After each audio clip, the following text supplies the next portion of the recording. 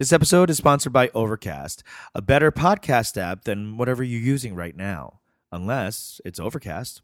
Get Overcast for free on the App Store. 전화가 잘 안 들려서 그래. 어머나. We're back with the Ajuma Show. My name is Peter Kim. I'm your host. And I'm Anji Kim. I'm also your host. Thank you for listening. Wow, you are back. we're 119 goddamn episodes in. Is it 119? 119? 119, baby. Oh my God, we're almost at 120. This is crazy. This is crazy. Who knew we would last this long? And by the way, we have a lot of new listeners. I know. I just need you to know that Unji and I are not in the same room ever. Okay? If you go back to the archives, our first, 50, we are. Yeah. Because we both lived in Chicago. And most of this podcast has been done remote. Mm-hmm. And some people don't know that. Seriously? Yeah, and I feel like I noticed it, especially when I listen back to the episodes, because the ones when we're not in the room, we don't see each other's eyes, or we don't see each other, so the cadence we're not slapping each other's arms. Yeah, the cadence isn't as immediate. The chemistry is there, but oh God, wait till you see us in a fucking room. You got to see us live. That's what I'm trying to say. Live. This is some shit you have to experience live. Live in color, baby. I mean, truly, okay, Peter, this is before we go into the beautiful review that we are, by the way. Oh my God. Listeners, we are currently at 92 reviews. Bitch, you guys are doing it. We've given you a test. We gave you a homework assignment, and you're like, yes, teacher. Bitch, yeah, you're showing the work. We're almost there, but let me tell you this. Ajuma fans are the best. You guys are simply the best. Better than all the rest. I truly went to a show on Sunday with no wallet, no keys, and no cell phone charger. The fuck? Huh? A mess. The only thing of value I had in my bag, Peter, I'm not kidding, were my crystals. Tampon. Yes! I'm just Your wandering visit to around LA Chicago gotcha, with hun. quartz. I love that.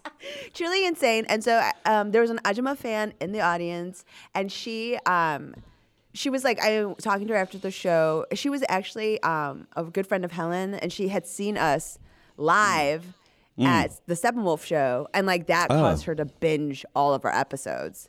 So she's a super fan. Love her. And so as I'm talking to her and I'm looking at my phone, and my phone dies, I have no way of getting home, no wallet, no keys. She calls me an Uber. No. Yes. Are you serious? Yes. Ajuma fans are doing it because Peter and I cannot do it for ourselves. No, we are fucking messes. As you know, you listen to us every week. The trials and tribulations. Truly insane. Wow, thank you so much. I want to thank her. Right? I mean, that has nothing to do with me, but wow, that's awesome. Yeah. 그래도 밥 한 고기는 사줘야지. Yeah, she called me 언니. I'm like, okay. I was like an only child. I bet your heart melted. So, I know. 언지 언니. I know. I also never hang. I'm also getting to be old, so I see why. This is gonna start happening to me more. So I'm getting cool with that. As long as it's not, like a ma'am. I think that would be worse. For some reason, Ajuma is okay to me, but ma'am. Ajuma's okay. Ma'am, get the fuck out of here. That makes me feel ooh. Ma'am is the bastardized version of madam. Yeah. And madam always reminds me of a brothel owner. See, I would like that. You like that, I madam? would prefer madam because that's a woman with a job, a small business. And power. Yes. Influence. Ma'am is just an old bitch on a bus. Excuse me, ma'am. That's right. That's an old bitch. Can you stop hitting me with your fucking plastic bag? Yes. Ma'am is a bitch on the bus with a pink plastic bag, and there's a live chicken in there. Excuse me, ma'am. Okay, so we are currently at 92 reviews. Goddamn, eight reviews away from our 100 review goal. Wow, this is... We're so close. I could taste it. I could taste it. I could fucking taste it. And this beautiful review, one of our latest reviews, is from her name is Jess Chi Y. I'm guessing Jess Chi Y. February 27th, 2020. The review is titled "My Type of Koram." Okay. My type of Koram. I love that. Koram, obviously short for Korean American. Yes. Yes. These types of Korean Americans are my kind of people. Just weird, liberal, rageful, reflective, gay, maternal, encouraging, and also keeping up with current events. Ooh, I like that. Weird, liberal, rageful, reflective. Okay, that's good. It's one roller coaster you won't want to get off. Thank you, Jessie Chi Y. Wow, Jessie Chi Y. What a great review. Thank you so much. But also weird. Yeah. The fuck? Encouraging. Huh? Never. No, thank you so much. We appreciate it. We feel seen. Thank you for listening. We appreciate you. We appreciate you. Now, we obviously have been set this goal of 100 reviews before we hit DC. As you know, DC Comedy Loft, we're coming. Live show in Washington, DC, the nation's capital. We'll be there April 26th. It's also one of the cities in which the COVID-19 has affected the least. That's right. That's right. As far as we know, because, bitches be lying in DC. They trade in lies while we peddle in truth. Now, so you can, go buy tickets at DC Comedy Live. Please come. Tell your ajumas, tell your harmonies, bring your ammas, bring your appas, your cousins, your gays, everyone. We want to see you. We want to have a celebration. It's going to be fun. Now, also, I just want to shout out one of our Patreon members. Oh, my God.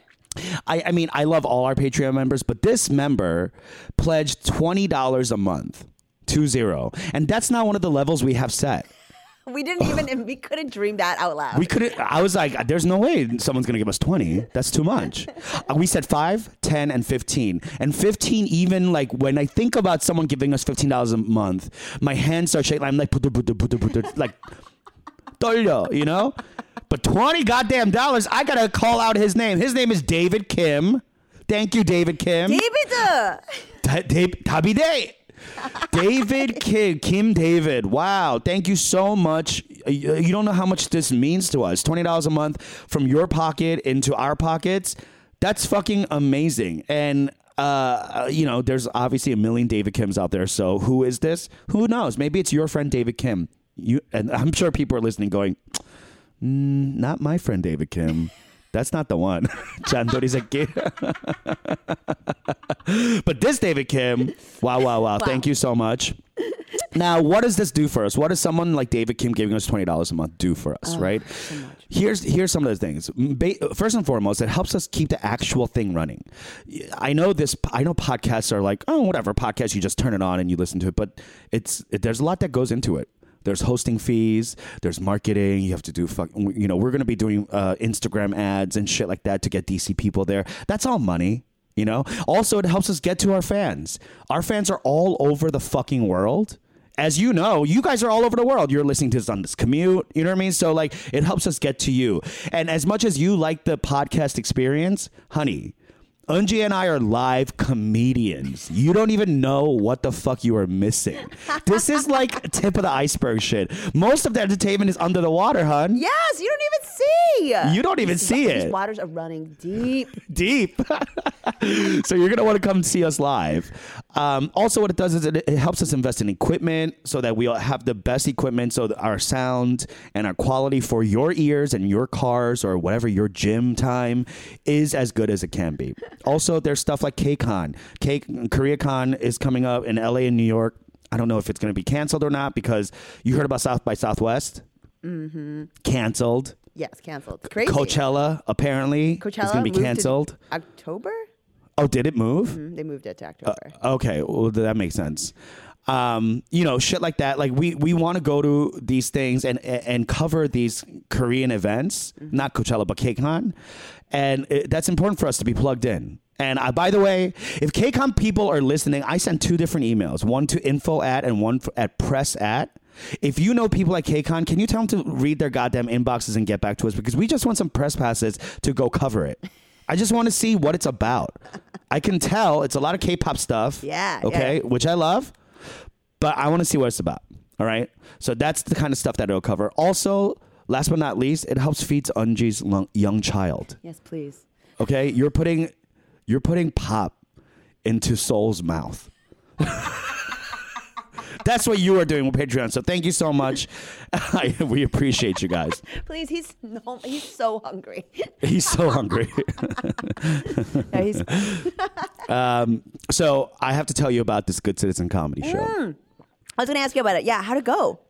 It was fantastic. It was so... First of all, I know you're going to get jealous about this, but I did bring my little air fryer, and I plugged it in at the bar.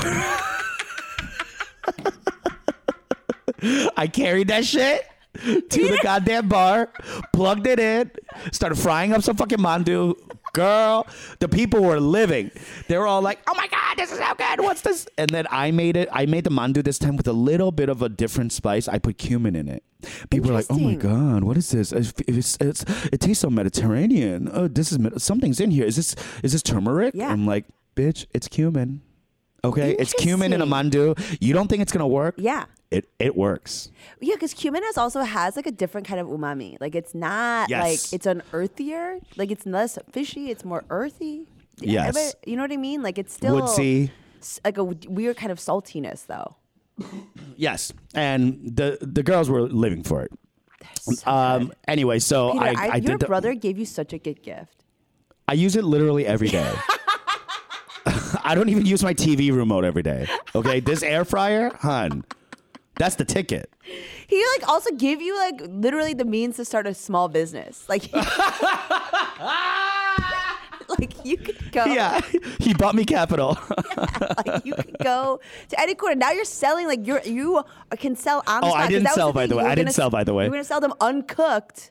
Yeah, I was gonna sell them uncooked, but once I got there, I realized. No, I should just give this away.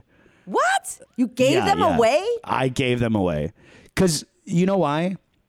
It was too much to ask Koreans to buy something that they have never tasted. So I was going to like make a few and then have the rest frozen. What? But guess what? They were going so fast that there was no way to even like...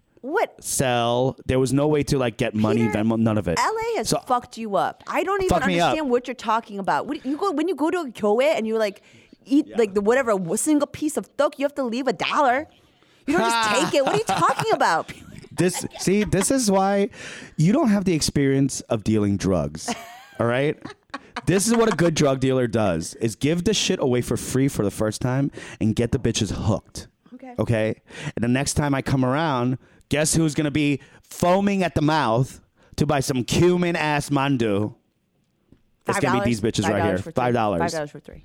Anyway, I just realized that because I'm running this whole show by myself. It's not like I have a producer. I don't have anyone helping me. You know, so what am I timing the comics, hosting, roasting them after they get off, and frying the mandu, and taking money, and doing, you know what I mean? Like toasting and frying. That's crazy. That's all of the above. Now,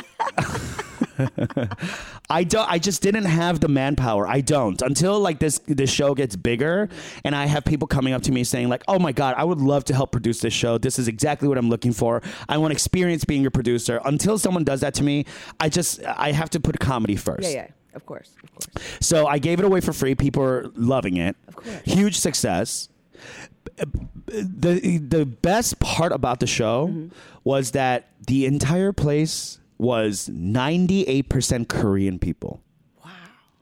98% Korean people. That's why I knew this show would work in LA, because LA is the highest amount of Korean population outside of Seoul. Yeah.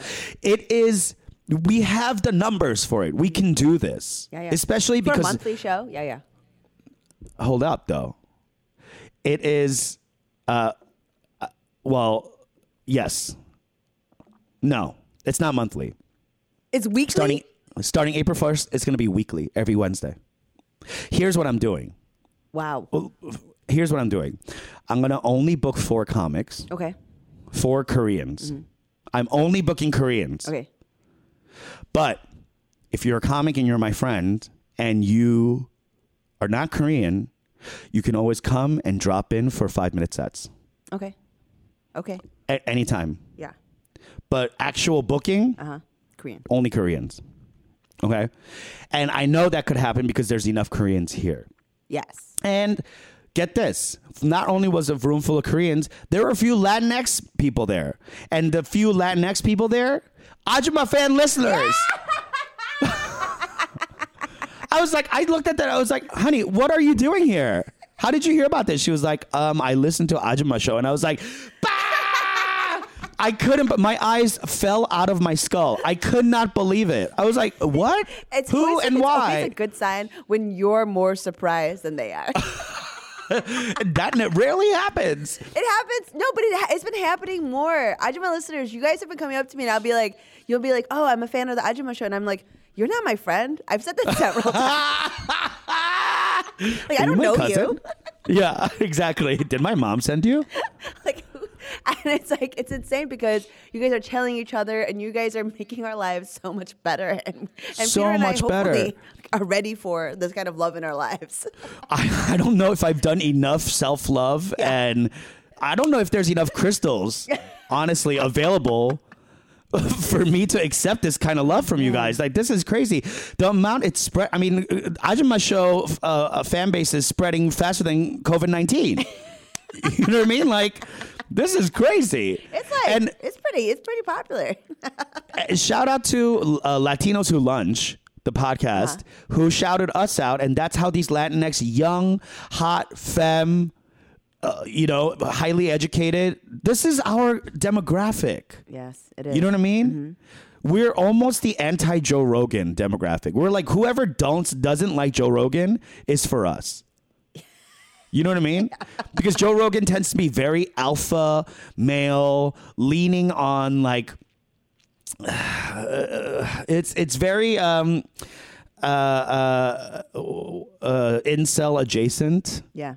You know what I mean? That Joe Rogan audience. Joe Rogan is so famous and so powerful. So powerful. He spawns other million listener podcasts. Yes, exactly. Like, if you are on his podcast a couple of times, like, you can start your own business, you know? You're set. He's giving everyone an air fryer. That's what Joe Rogan can do. Like, he is able to, like, do you know Andrew Schultz? Yeah. I'm like very into. I mean, people are surprised that I'd be into it, but I like him. I like very him. Problematic. Yeah. All the stuff, horrible. I would say kind of like road kind of hack jokes. Yeah. But his energy and his shit is funny. He is funny. Hey, funny is funny is funny. Yeah, and that's all I care about. Yeah, and so he is. And the thing is, he's able to do that because he does so much Rogan. Same with Tom Dillon. Exactly. That's exactly it. And I hope that one day, I know we don't have guests on this show. But who knows? But who knows? We could evolve. And secondly, just by the mere mention of being a kick-ass Korean, I hope to launch someone's career one day. Yes. I'd love to and do that's that. my dream. That's my dream. Yes. That is truly. I love that stuff. Like, to be able to send some like send a recommendation someone's way. Oh, I love recommending someone. Yes. There's nothing I love more than problem solving. Mm-hmm. You got a problem? Guess what? I'll find a solution for you. Even if I have to invent the solution myself. It gets me off almost as much as pulling a laugh. Which, by the way, pulling a laugh for me, comedy for me is problem solving. Yes. It's just solving for X. It's been good. Yeah. Okay, tell me, what's the Hansum about? Why are you breathing like this? Wait, I will say, people have you in their ear holes. You have to. What's going on? I've been doing a lot of shows. I've been grinding a little bit, Yeah. And it's like you forget when you do a lot of rooms. Like, there is a pocket that you kind of have to carve out for yourself on stage. That if you get even a little bit lazy about it, you're floundering. Yeah. And like, definitely the when I listen to my sets, and you go through your sets, and there are sets you're like, okay, I'm on, okay, I'm off, okay, I'm on, off, and the difference between a good set and a great set is that the great said I was in it. I was present. Yeah. The presence. And then the other sets that I'm not doing well in, or I'm not like crushing in, is because I'm phoning it in. Yes. I'm just doing a set. And it's hard to, because the thing is, like, I can be really excited about a show, but the second I step up on stage or something that's like, I'm not bringing something. And it's hard. That's the X for me to solve for. Because, How to bring the joy? And a couple of jokes. There's like something about this, like, one way that I say something that I've listened to it and I'm just like, what the fuck am I saying different? I can't figure it out. It's like, I'm pretty sure I'm saying it the same. Anyways. Sometimes you just have to like let the fucking joke go and then it'll come back to you. Yeah. Like years later. As for the show, you mentioned that like you're noticing the shows are suffering from COVID. Like I have are seen numbers that. being hurt? Yeah. In LA, at least like the ones in Asian spaces tends to be, it's getting less and less. Even other Asians I run into are being very like problematic about like, oh, coronavirus. You know, it's just like, do we want to do that to each other? Well, I just did a show type thing for a Shabbat dinner on Friday, and it was the first time that I'd had people being like, "Are you hugging because of the corona?" And I was like, "What?" Like, I wouldn't have hugged you anyway, but what? No, I mean, it was a little like, oh, this is like the new like stuff about boundaries that we're gonna have to discuss with this, because of COVID. Like, I don't know. I thought it was a little weird. I haven't noticed any sort of numbers super down. I will say that a couple of shows in Chicago that I thought would be very well attended were not, like slightly less, but I think that was more about the rain. Yeah, I don't think it's as like crazy in Chicago. It's all inland. The coasts are really where it's suffering, I think. Yes, and I also think that like, I mean, at least in the spaces that we are in, like everyone is young, relatively young. Yeah, relatively we're all in our healthy. 30s. Like, we're good. Yeah, we're fine. We were talking about this off the mic, but like, which, by the way, you can and might be getting the off the mic stuff as a Patreon member. Okay, that's really where the tea occurs.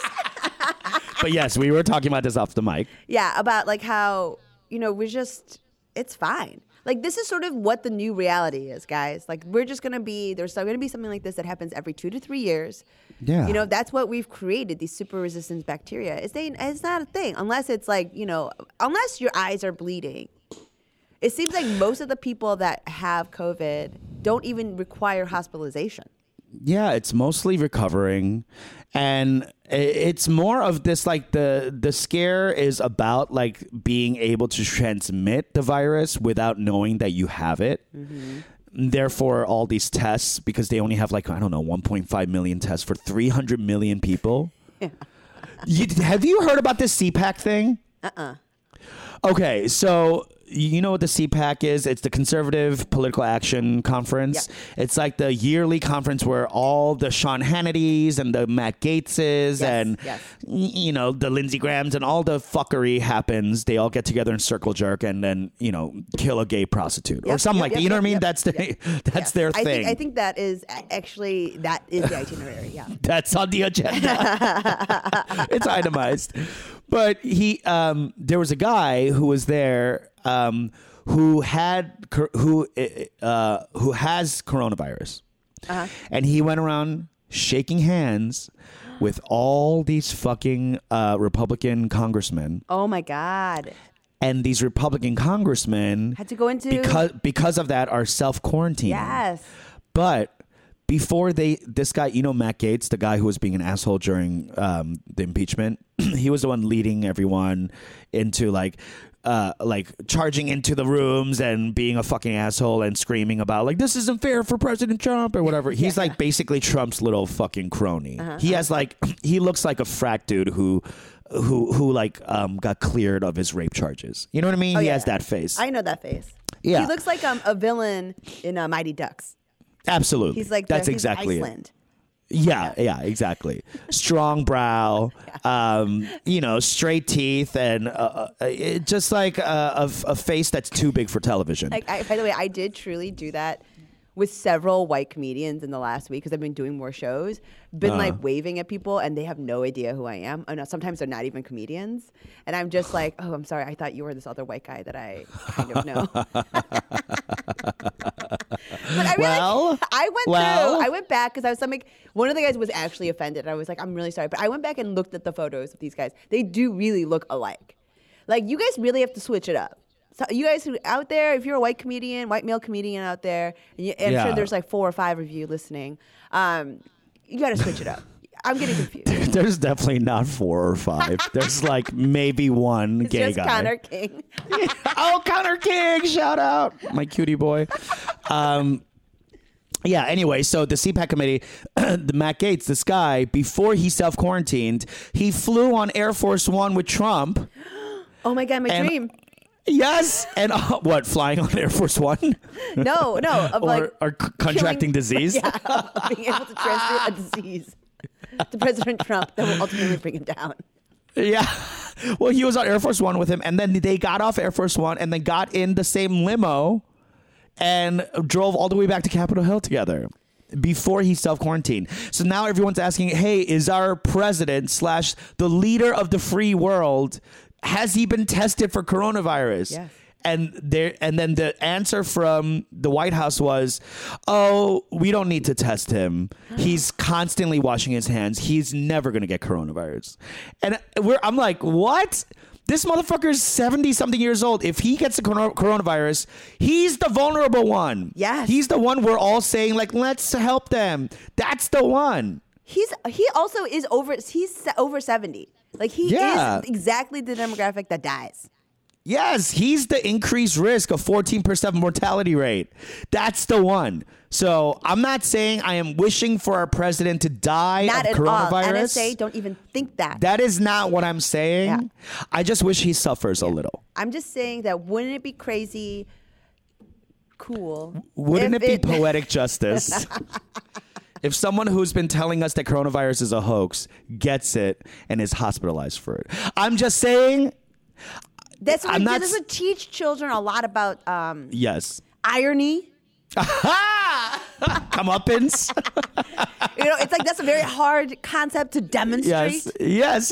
This is a perfect teachable moment. Yes, if this happens, Alanis Morissette will have to rewrite her song "Ironic" to include coronavirus and the president in it. 10,000 spoons. It is on Broadway right now. I could not wait. Yeah. Come on, dramaturge.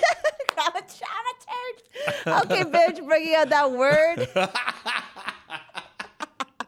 When I first learned about that word, I was like, I felt like I had unlocked a level of fancy. Like, I'll never forget. I was like, oh, bitch. Okay. I'm out here using the word playwright like a fucking fool. Okay. See? Yeah, you listen to the Ajumma show, you get one fancy word per episode, hon. That's what you get. That is true. That is sort of true. We do use a lot of words. Hey, we didn't fucking study the SAT verbal for that long to not retain a couple of goddamn vocabulary words, okay? It's true. I recently came upon my flashcards from back in the day. No way. No fucking way. Yeah. How? You save them? Yeah, they're important to me. Yeah. They're right next to like your placenta. Peter, but also, by the way, there was like, there is that study. Did you ever learn this? Like, if you write really, there was like a study tip from Korea about writing really small, helping you memorize. Did you ever do that? No, but I think some of my girlfriends in high school did that. Yes, because it's like writing. I remember really that small, being you a have to thing. Concentrate, so it puts it in your brain better. Oh wow! I do remember that. So you used to do that? You crammed it in? Yeah. So I like, how like used to be some like oppas and like would have like the ones that were straight from Korea. They're like notebooks have like tiny print. Tiniest print, yes. Tiniest. That's what it was supposed to be for. So any Ajumma listeners out there that are like they're nodding their heads, yes, high fives, yes, okay, all right, getting over 1,400 on the SATs. I see you. I definitely did not. What, Peter? Yes, you did. I did bad. No, I didn't. I got a 1260 on the SAT.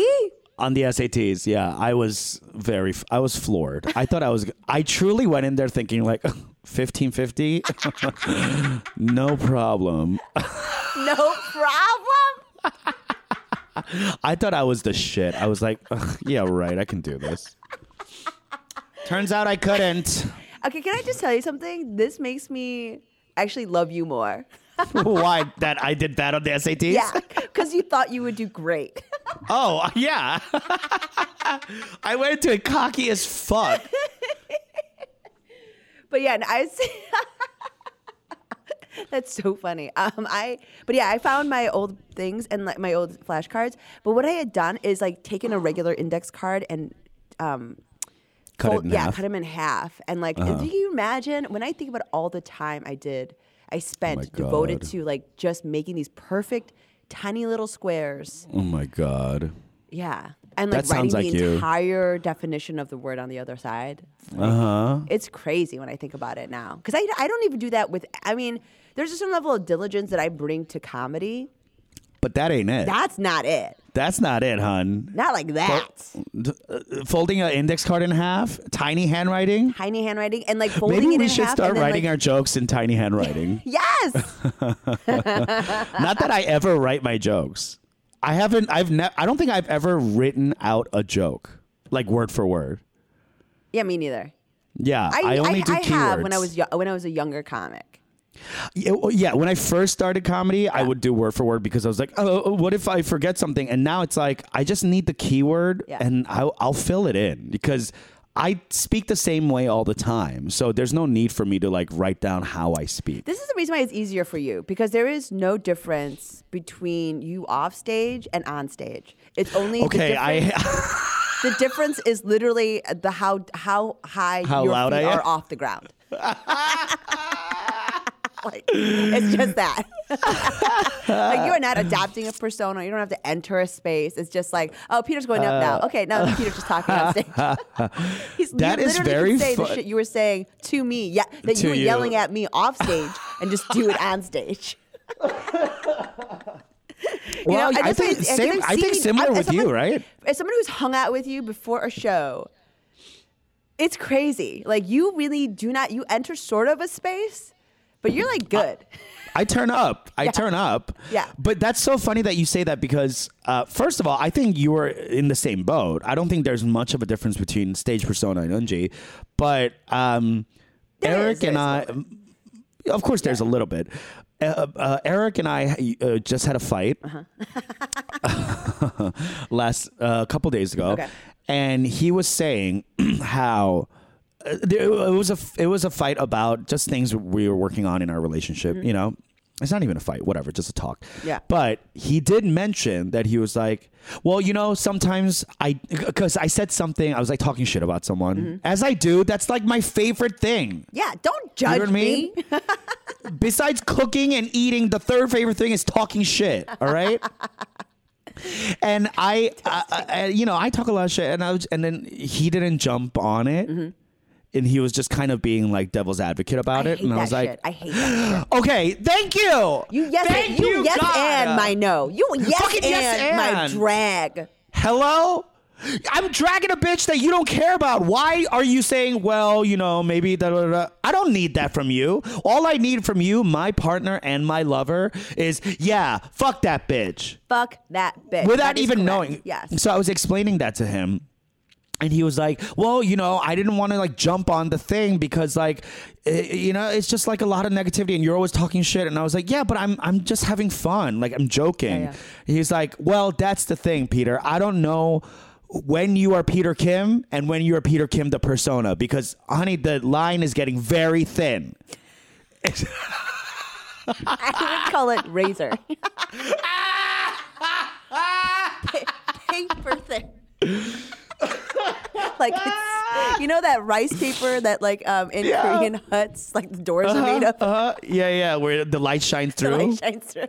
It's translucent. Like it's like that. I guess it is. I mean, I don't know either, true, to be honest, because I think when I go on stage, a part, and when you do too, or any comic, when you go on stage, your persona is the exaggerated version of this thing about you. Of course, the real person has many facets, right? We're deeper than the persona on stage. Of course. Because the persona on stage doesn't need to be three-dimensional. It's just there to spit out the things, the points of views, the laughs, or whatever, right? The person on stage is not folding laundry in silence. Yeah. And like minutes. hugging a friend because, their father died. Or, you know what I mean? Like, or like bringing someone soup because they're sick. Like the persona on stage does not care about that. The real person does. Of course.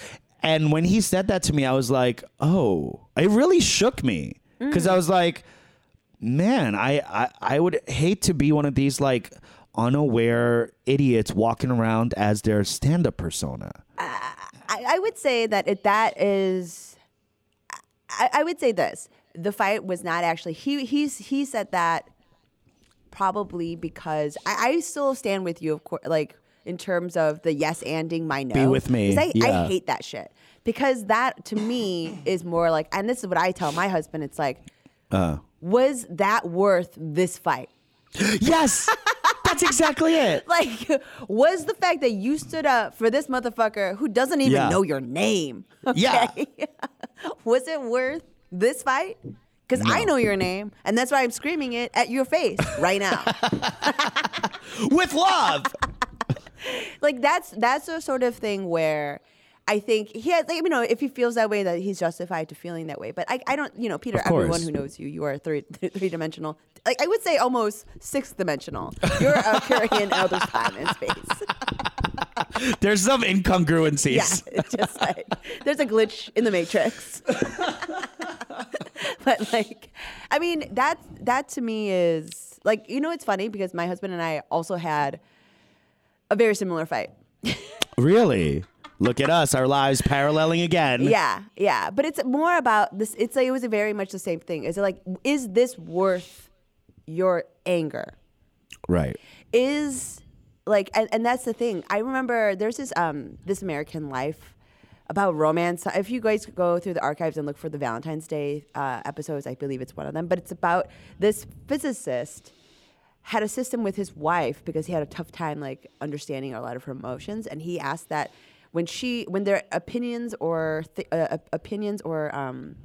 desires about something differed, he would ask her how important it was to her. So like if he wanted chicken for dinner and she wanted fish, he'd be like, "What's your number?" And she would say, "This is a 4," and he would say, "This is a 7." So it's just like, how important is it to you? Yeah. And give me the weight. Yes. So my husband and I love this idea because it's different, right?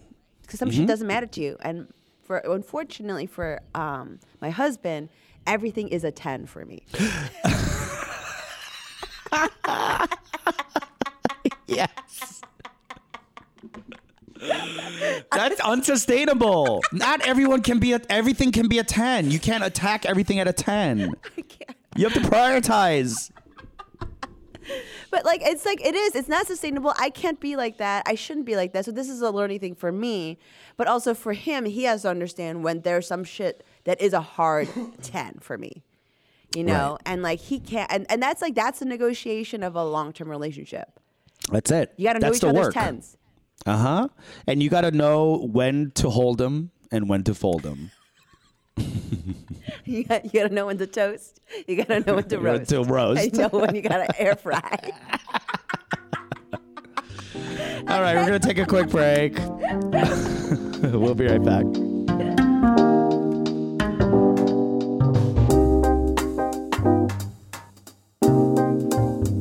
Chef Judy Ju learned home cooking from the best. Currently based in London, meet Judy Ju. Please welcome back my old friend, Judy Ju. Chef Judy Ju, thank you. And for more Hi, I'm Judy Ju. I'm one of the first Iron Chefs of the UK and executive chef and partner of Ju Ju Restaurant in London.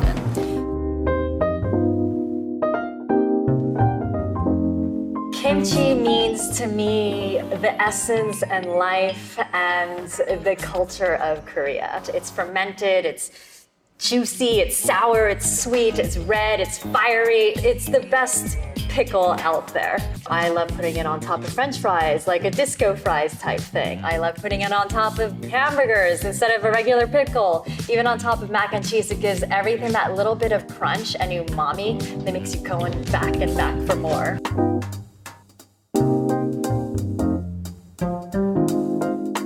Okay, we're back. We're back. And I'm going to talk about this very long article, you guys. It's an excerpt. I love this article. From an upcoming book by Kathy Park Hong. Mm-hmm. And it's called Minor Feelings, An Asian American Reckoning. Which, by the way, I'm very excited. I've been trying to read a book by women of color. And I don't know if I talked about it on the podcast, but I read this book by this woman named Rachel Khong, Khong. Oh, you did talk about her. Yes. And it turned out she's not fucking Asian. What? She's not fucking Asian. Not this. I was duped. You got bamboozled. I got bamboozled. I was like, as I'm reading it, and it was a very beautiful book about like her father dying of Alzheimer's, and I remember being like, oh wow, it's like kind of novel that she's not addressing any part of her Asian American identity. No. And I was like, interesting. Okay, she's not going to talk about it, and I got to the end, and I look up a picture of her because it was so baffling, and I look up a picture, and it's just some white bitch. God. That's unacceptable. You have to make a caveat. You have to. Especially like people with like Pete Lee and shit like that. Like he's a comic, super white from the Midwest. Yes. I bet he gets booked because people think he's Korean. All the time. This bitch probably, so many people bought her book because she's like, oh, you have to put in parentheses, I married an Asian person. You have to say something. You have to say something. You have to. But this Don't one, I've seen me. her picture. She is for sure fucking Asian, and it's a really long excerpt on BuzzFeed News, and it's about the article. The excerpt is about bad English being a part of my Korean American heritage. Yes. And it's like she talks about a lot of like the bad quote unquote English that's very much prevalent in our stationery, our T-shirts. Like Korean Americans know. Like, it's like they don't have a native speaker doing their merchandising. None. You know what I mean? It's like someone goes, some cocky bastard's like, I took English 101 in college. I could figure this out. And then they conjugate it all wrong. It's like if someone just listened to Bruno Mars and was like, that's good, love, happy. Yeah. Like, feel good. 24K gold. Yeah. And so she talks very vividly about how she grew up in LA's K-Town. And for those of you who enjoy Ajima Show, this book seems like it would be it. And there's a line here that to me resonated, and like for Ajima listeners will also resonate in terms of both Peter and I's Asian gangster identity. This line, it just really got me. The Korean girls I knew were so moody they made Sylvia Plath seem as dull as C-SPAN. What? The Korean girls I knew were so moody they made Sylvia Plath seem as dull as C-SPAN. Some were from LA's Koreatown, wore fake juicy couture, applied makeup like cholas, and spoke in the regional Creole accent of Fab, Gangsta, and Valley. Quote unquote, bitch, what you looking at? Are you a lesbo? asked one girl named Grace when she caught me gawking at her white ghost lips outlined in black lip pencil. Bitch, what are you looking at? Are you a lesbian? That's such a like stupid ass 90s, like 80s, 90s insult. Like truly, that lesbo thing I got all the time because I stared all the time. Me too. But also everybody stared. All Asian, everyone's all Asians are staring, bitch. We're taught to stare. Our eyes go from happy to stare. There's only 2 levels our eyes go. But it's like the image of this, like that mean, scary gangster girl. Yeah. Named Grace. This characterization like truly took my breath away. And she talks more about how we incorporate English into our lives, and why so many people in K-towns all over the country kind of have a, like, it's not about race, but it's about, we were saying this way, it's not about race, it's about place, have this sort of like urban accent, you know? Like, you grew up in Queens, you know, like that's a very specific Korean people from New York and Korean people from K-Town in LA. They have very specific accents. Yeah, and they're actually very different. Yes, and they're New York Koreans and LA Koreans are very different sounding. Yes. And but then neither one of them are inauthentic to the place that they are from. Right. You know, and so like the thing about like how much that Korean people learn how to swear, because, you know, like when you're around, like you pick up, when you don't know that language that well, you punctuate things and you make up for words you don't know with the word fuck. Of course. It's like how if you ever worked in a restaurant and you're like, especially in Asian restaurants, and the whole kitchen staff is Mexican. Yes. You know, and the Mexicans are always cursing and making fun of you. Yes. You know, and they used to call me pinche gordo, like fucking fatty. And I would go in there and just like smile and laugh and like pick up these words. And that's all I knew how to say, like pinche tu madre, you know, like cierra la trampa, which means like shut your snout. You know. I mean, and that's the thing. Like this whole essay is sort of about the beauty of these kind of like little snippets of bad English that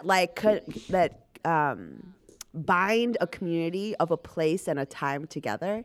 You know, like when we talk about this stuff, when we talk about like various types of accents, like you know, Peter, you and I both do an imitation of our mother, and like you know, there's like a certain level of love with which you do an impression of them.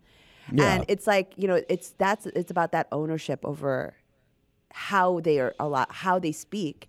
That is like such an integral part of our community. And like there's this phrase that she says, she takes some time with this specific phrase from engrish.com. It's a gag site that uploads photos. It's like, you know, meme culture shit, you know?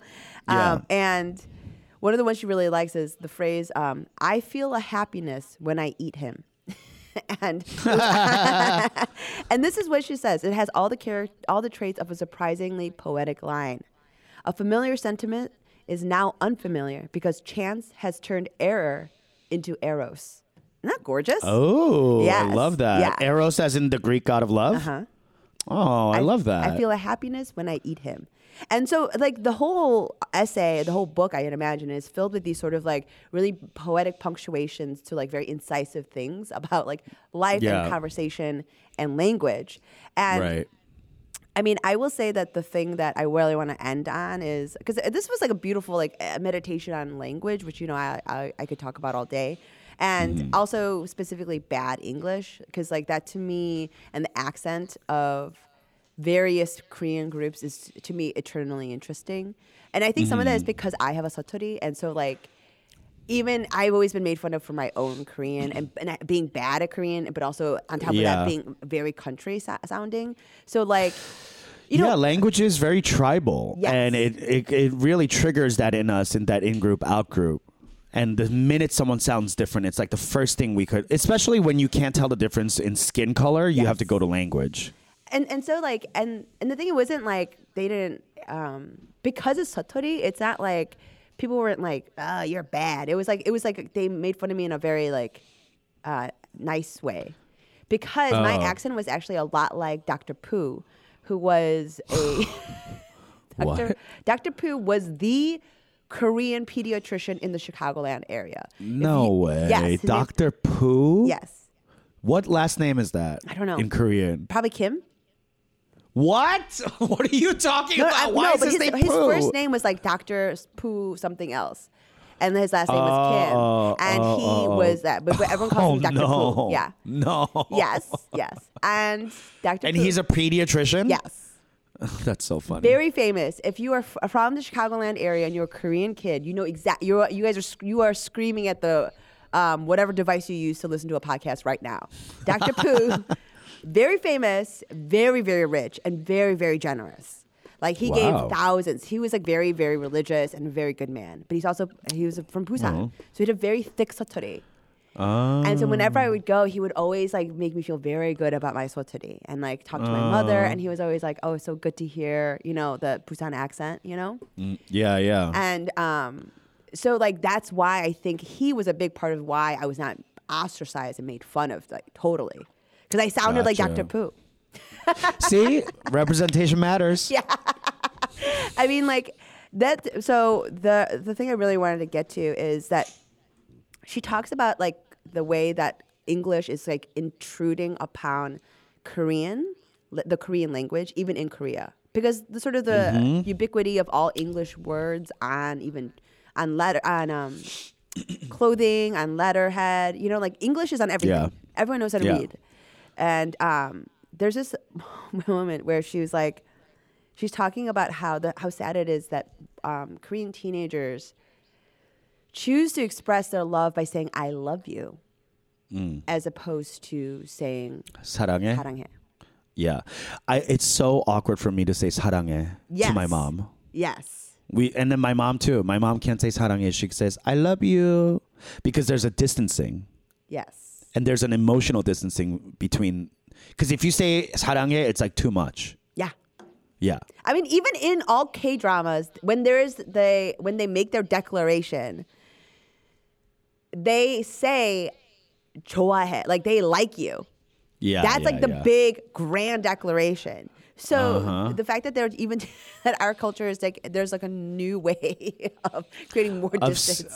To circumventing saying I love you. But what she says is among the Korean teens, why they say I love you is that in their minds it feels like a more authentic way of expressing love.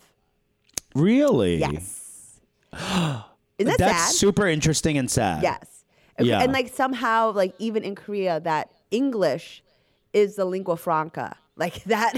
Oh my God! Like that is somehow the standard. Right. And especially like we see it in Parasite too, the movie where the rich mom is constantly like flipping in and out of English, to show her status and her learnedness. Yes.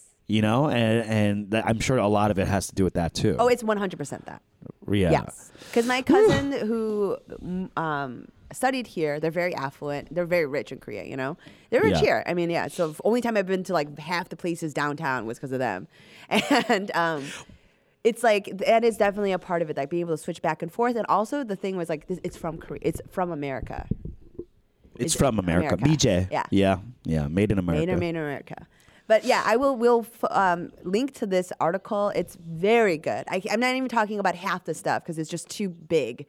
I would have to pick one thing and I couldn't. So, but yeah, go check it out on BuzzFeedNews.com. Yes, you can search for it probably through the writer's name, Kathy Park Hong. Yes, and we can we'll tweet it out a lot. Yes, we'll tweet out her name. Yeah, with the episode. Yeah, that's right. Definitely a really good read. So take a long bus ride and give it a look see. I don't know what the hell you're doing. So a bit of good news today coming out of our government, which never happens. The U.S. House of Representatives finally passed a bill. It's called the Divided Families Reunification Act. And it was introduced by Representative Grace Meng, Democrat from New York. And the bill will help Korean Americans reunite with their North Korean families that they were separated from due to the Korean War, or what we call the Forgotten War. Yes. Now, this is really amazing. There's a lot of reunification efforts happening. What does this actually mean? Well, what it's doing is the bill directs the Department of State, the State Department, led by the fucking idiot Pompeo, looking like a bloated clown on TV. Okay, he and his State Department are to consult with the South Korean government on opportunities for reunions between Korean Americans and their North Korean family members. It also requires the State Department to periodically report to Congress on the progress of such consultations. Okay, so I'm not a legal genius. This sounds like, first of all, it's a bill that's been passed in the House, so it has to go to Senate. Yeah. And there's another, who's that Hawaii Senator? Hirono? Mm-hmm. Oh, I forgot. I forgot her name. I think it might be Hirono. Anyway, there's a Hawaiian/Japanese ethnic senator from Hawaii who is matching efforts in the Senate. So I think they're coming together in a unified kind of, no pun intended, but a unified effort to get Hirono. Mazie Hirono.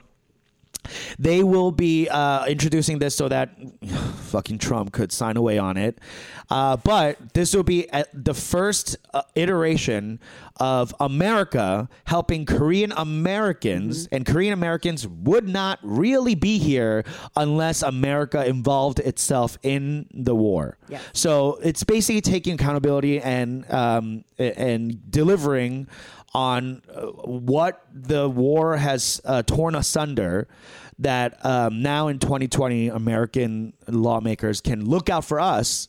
Because I'll tell you what, I have people in North Korea. I don't know who they are, but there's a whole chunk of my family that's they might all be dead. Who knows? But have your parents ever? So like historically, this was a very popular bill, by the way. Like this was bipartisan as fuck. It was 391-0. Yeah, I mean, this was an enormously popular bill, and because it's like it was just like easy because one, most of the Republican constituents, they don't care about something like this, right? Yeah. Or their constituents served in Korea, and so they are fine with this, But before this, Korean Americans had to go through Korea, and that was also a whole other thing because South Korean and North Korean, depending on when it was happening, it was like the relations would be fucked. Mm-hmm. And also Korean Americans typically have less priority than the people that are currently in Korea. Right. So, I mean, this is a really great thing. It's been in the works for a bit. Yeah. It's great. And it's finally passed, and hopefully it'll go right through Senate and right up to the executive branch, and we will get a little more... the bill doesn't really put out much, but at least there is something there's a skeleton available for whoever needs to do this. The American government is now required, if this bill passes into law, required to help. And that's the coolest thing. That is very cool. Yeah. Yeah, and that's something to celebrate. And here's what. We talk shit on Trump and the GOP and all this and our government and, whatever. But I think it's prudent upon us to talk about the wins as well. And this is a win for us. I mean, those motherfuckers love the troops. They love the fucking troops. The troops. So anything with war. Yeah, they're into. And also, Korean Americans are like... weirdly conservative, like there's a lot of conservative Koreans that like advocate for this stuff, like the crazy Christians, and also like they ever tell you that my parents bought their house from one of those he's like a bunker dude. What? Like a doomsday bunker? Yeah. Oh, he was shit. a Korean guy that like wore like a belt of stuff, like he had owned many What do you mean? weapons, many guns. Like a utility belt? Oh my God. He had owned many guns. Yeah. He was like a libertarian militia dude. Yeah. Dude, Wow. He had a house across. My parents bought his bunker basically. Like That's so crazy. He owned the house across from his primary residence. Uh-huh. And it was like a smaller, shittier house, and he just put stuff in there and shot guns in the basement. Oh my God. I know. I went to college / lived with someone like this. Yeah. I'm not going to say his name, but I recently met someone that knows him and was so surprised that I was friends with him or that I lived with him. And he had some issues, but who doesn't, right? But he had in our college home, he had multiple guns. Oh my God. In his closet, and one of them was a semi-automatic, like a rifle, and he would shoot the guns on our roof into the air, which is so fucking dangerous. You know what I mean? And and we would get into constantly fight. I would scream at him, be like, "Get these fucking guns out of here! What the fuck are you doing?" And we would get into so many fights because I'm very anti that. Yeah, same. And he. And I remember like right around graduation when we were all leaving. You know, our relationship had frayed, you know, because of said guns. And he and he came up to me, and you know what he said? He said, "Yo, Peter, you know I ain't afraid of no one, right?" And I go, yeah, you, because of the guns? Yeah. So yeah, you know, like, I'll fucking kill anyone. Like, I'm not afraid of anyone. I was like, oh my God. Okay. And he goes, the only person I'm afraid of is you. No! Yeah. Yeah. That's and I go, a beautiful thing to give you for like a graduation gift. As a graduation gift? I was so unprepared for it. I was like, what? He was like, man, like, I could like fuck you up. I could beat the shit out of you, but like, I'm afraid of that mouth.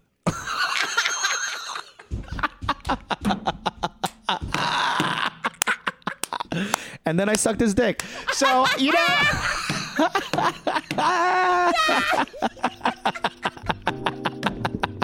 All right, we're going to take a quick break and come back with Kick-Ass Koreans.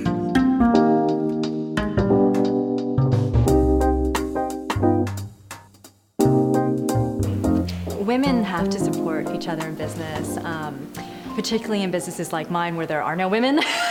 And, you know, I'm coming from a lot of male-dominated areas. You know, first I was an engineering major where there were no women, and the women that were there didn't look like women. And then I went to a trading floor, which is another testosterone arena. I was the only female in my entire group that wasn't a secretary. You know, I was the only female professional. And then I go into kitchens. So it's a bit of this weird life and of always wearing, you know, the man's pants, I guess.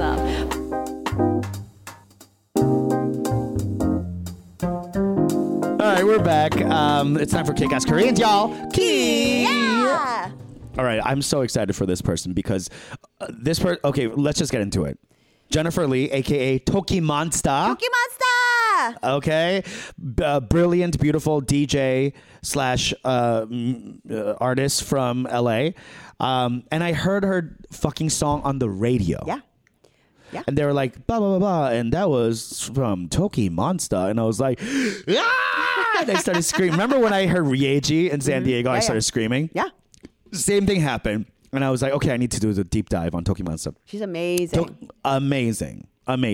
First of all, she has this crazy ass story. She was diagnosed with Moya Moya disease in late 2015, Moya? which is like what's Moya? Moya. Moya. Moya. Yeah, Moya. Moya. Yeah, Moya. Moya Moya. So stupid. That's such a like Konglish joke that only Ajumma people will understand. Anyway, so it's a disease that affects the brain. So she had to undergo 2 brain surgeries, 2 open skull brain surgeries. Yes. She briefly lost language and comprehension skills. She couldn't speak. Yes. And then once they were regained, Toki Monster eventually began work on her latest album, Lune Rouge, which she's very popular for, despite not being able to fully understand music. This is the fucking resilience I'm talking about. Yes. This is it. This is the kick-assery. She has noticed that this album was she had noted that this album was her most personal piece of work due to the difficulties experienced while she was making it, of course. And she discusses surmounting these challenges in Vox's Netflix series Explained, season 1, episode 20. Check her out. She's on it. Yes, it's great. She's great on it. It's great. And in 2019, she was nominated for Grammy Award for Best Dance / Electronic Album. Yes. I mean, this bitch is it. Okay.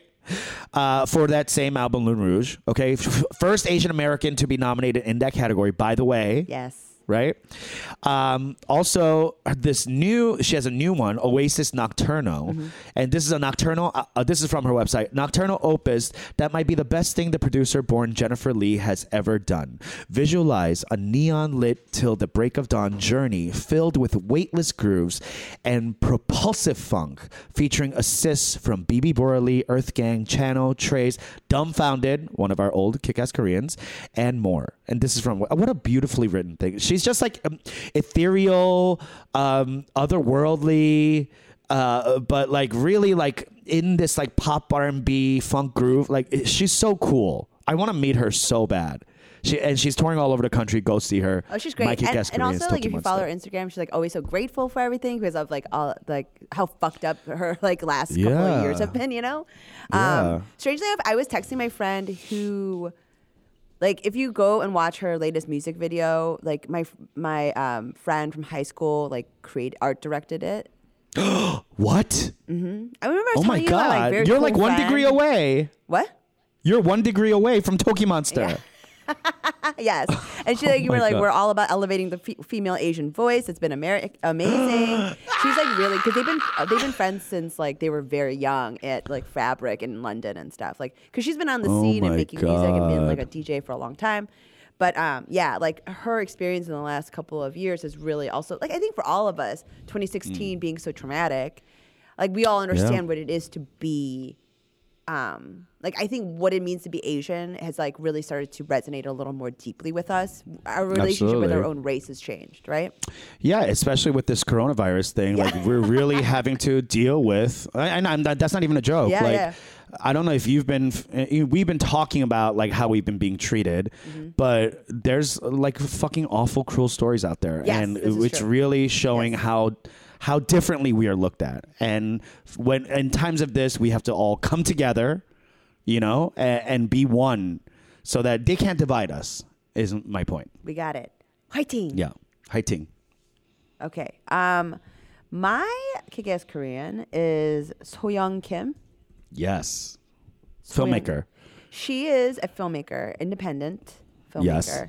And she's like done a lot of cool stuff. She was born in Busan. I do like to highlight the Busan people. You always be highlighting Busan, your people. I do like Busan. Your because fam. also Busan people look different.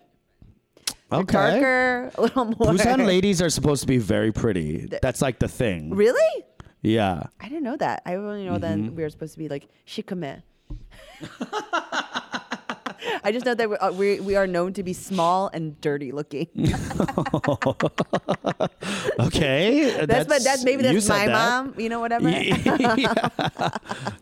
But yeah, like she has had a lot of. She won the special jury prize at Sundance for her debut called In Between Days, and it was like loosely inspired by her own life. And it was improvised by like this teenage cast. It's very cool. She was like, you know, one of the first Sundance film people to be nominated, Asian American. Cool. She's done a lot of stuff. She directed the music video for Mitski, A Burning Hill. I don't know if you are familiar with the song. Great. I also love Mitski. But aside from all this, she is basically a working creative. And that's what Peter and I are as well. Right? Like she's pretty successful. She's had stuff. She obviously has a Wikipedia page, all these things. And her IMDb page, I'm sure, is also stacked. But she's a working professional. She's a working creative and also a parent of 2 children. And her husband is also a working creative. And I found this chronicle of her living this integrated life as a mother, a wife, and a filmmaker. And that, to me, is like very close, this way that I've... my way into her, and I will put up a link to it, and it's just like, you know, Peter and I grapple with it at the top of the show. You hear us talk about what it is to have a partner and live a life and try to make money as a working creative, and you know, it's just like everyone is not. There's a spectrum of being a working creative. There's everything from winning six Oscars, obviously, to us, you know, and we're all doing it, right? Like that's the thing about being in this industry that I really do enjoy. And I think as we move into this next, as we move into this like new age of like digitized content and streaming and stuff like that, it sucks. But also to me, and I've talked to you about this, Peter, right? This is like, to me, the only industry in which there is an emerging middle class. Like you're hustling and you're making your own thing. And if you do it hard enough, you can sort of make the ends meet. You can fucking kind of do it. Yeah, you could find your niche audience. It doesn't need to be like, oh, you know, fucking Nielsen ratings and we have to get like 8 million viewers or we're going to get canceled. Yeah. Okay, cancel me. Yeah. I'll do it on my own. Exactly. And it could do this, and there's Patreon. There's all these like different ways of getting there. Yes. And for me, it was just like getting to read this a chronicle of her actually living a life as a parent, as a partner, and as creative in this very intense, intimate way.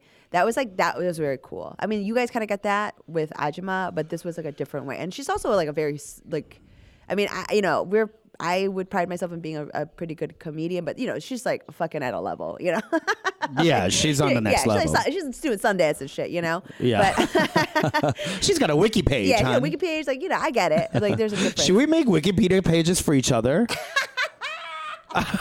Because it's like 쪽팔려 if you do it yourself, but like if we do it for each other, it's not bad. It's not bad. Yeah, maybe Phil could do it for both of us. Shout out to our engineer Phil. We love you. All right, so go check out Soyoung Kim. Cool. Yeah, it's just like, to me, just having another plot, another data point, of like a person that like that we're not a monolith. That it's just another point on the spectrum of working creative. That's another Korean American. She's fucking doing it. That's why it. Like a guest Korean. Inspiring. Hell yeah. All right. So I will be, as far as shows, I'm coming back to Chicago tomorrow. I mean, today. If you listen to this today, I'll be in Chicago. So come out to Tuxedo Cat. It's a great show over at, what is it? Holiday Club. No, Beauty Bar. It's at Beauty Bar? Yes. I thought it was at Holiday Club. No. Oops. Okay. Well, come to Tuxedo Cat at Beauty Bar. And I'll be at if anyone listening is in Grand Rapids or in Michigan near there, I'll be at the Gilda's Laugh Fest. It's a comedy festival. I'll be performing on Friday and Sunday. DM me if you want to come. I don't know how tickets work. I think you have to get festival stuff, but if you're around, come. I'd love to meet you. Tonight, because it's going to be Thursday. I am going to be at the Celebrity Spelling Bee. It's a event at Park West. I believe tickets might be sold out, but I think it's probably you can walk up. It's fine. But it's like I'm not really doing stand up, but I will be spelling words in a humorous way. And I'm doing it with Ryan Asher and Jeff Murdoch will also be hosting. Yeah. Oh, yeah, that's right. Yes. So I will be there. And then on Friday, I will be looking for shows, and Saturday looking for shows. So if you are one of the 4 white comedians listening to it, let me know. What the fuck? Yeah. Thank you so much for listening. Look out for Good Citizen Comedy. It's coming to LA weekly on Wednesdays at the Blue Goose Lounge. It's going to be fun. It's going to be Korean comics. It's going to be karaoke. Yeah. I can't wait. So please come out starting April 1st. Bring all your friends. All right. That's it for us. Thank you so much for listening. Cover your mouths, wash your hands, and be nice to each other. Bye. Bye.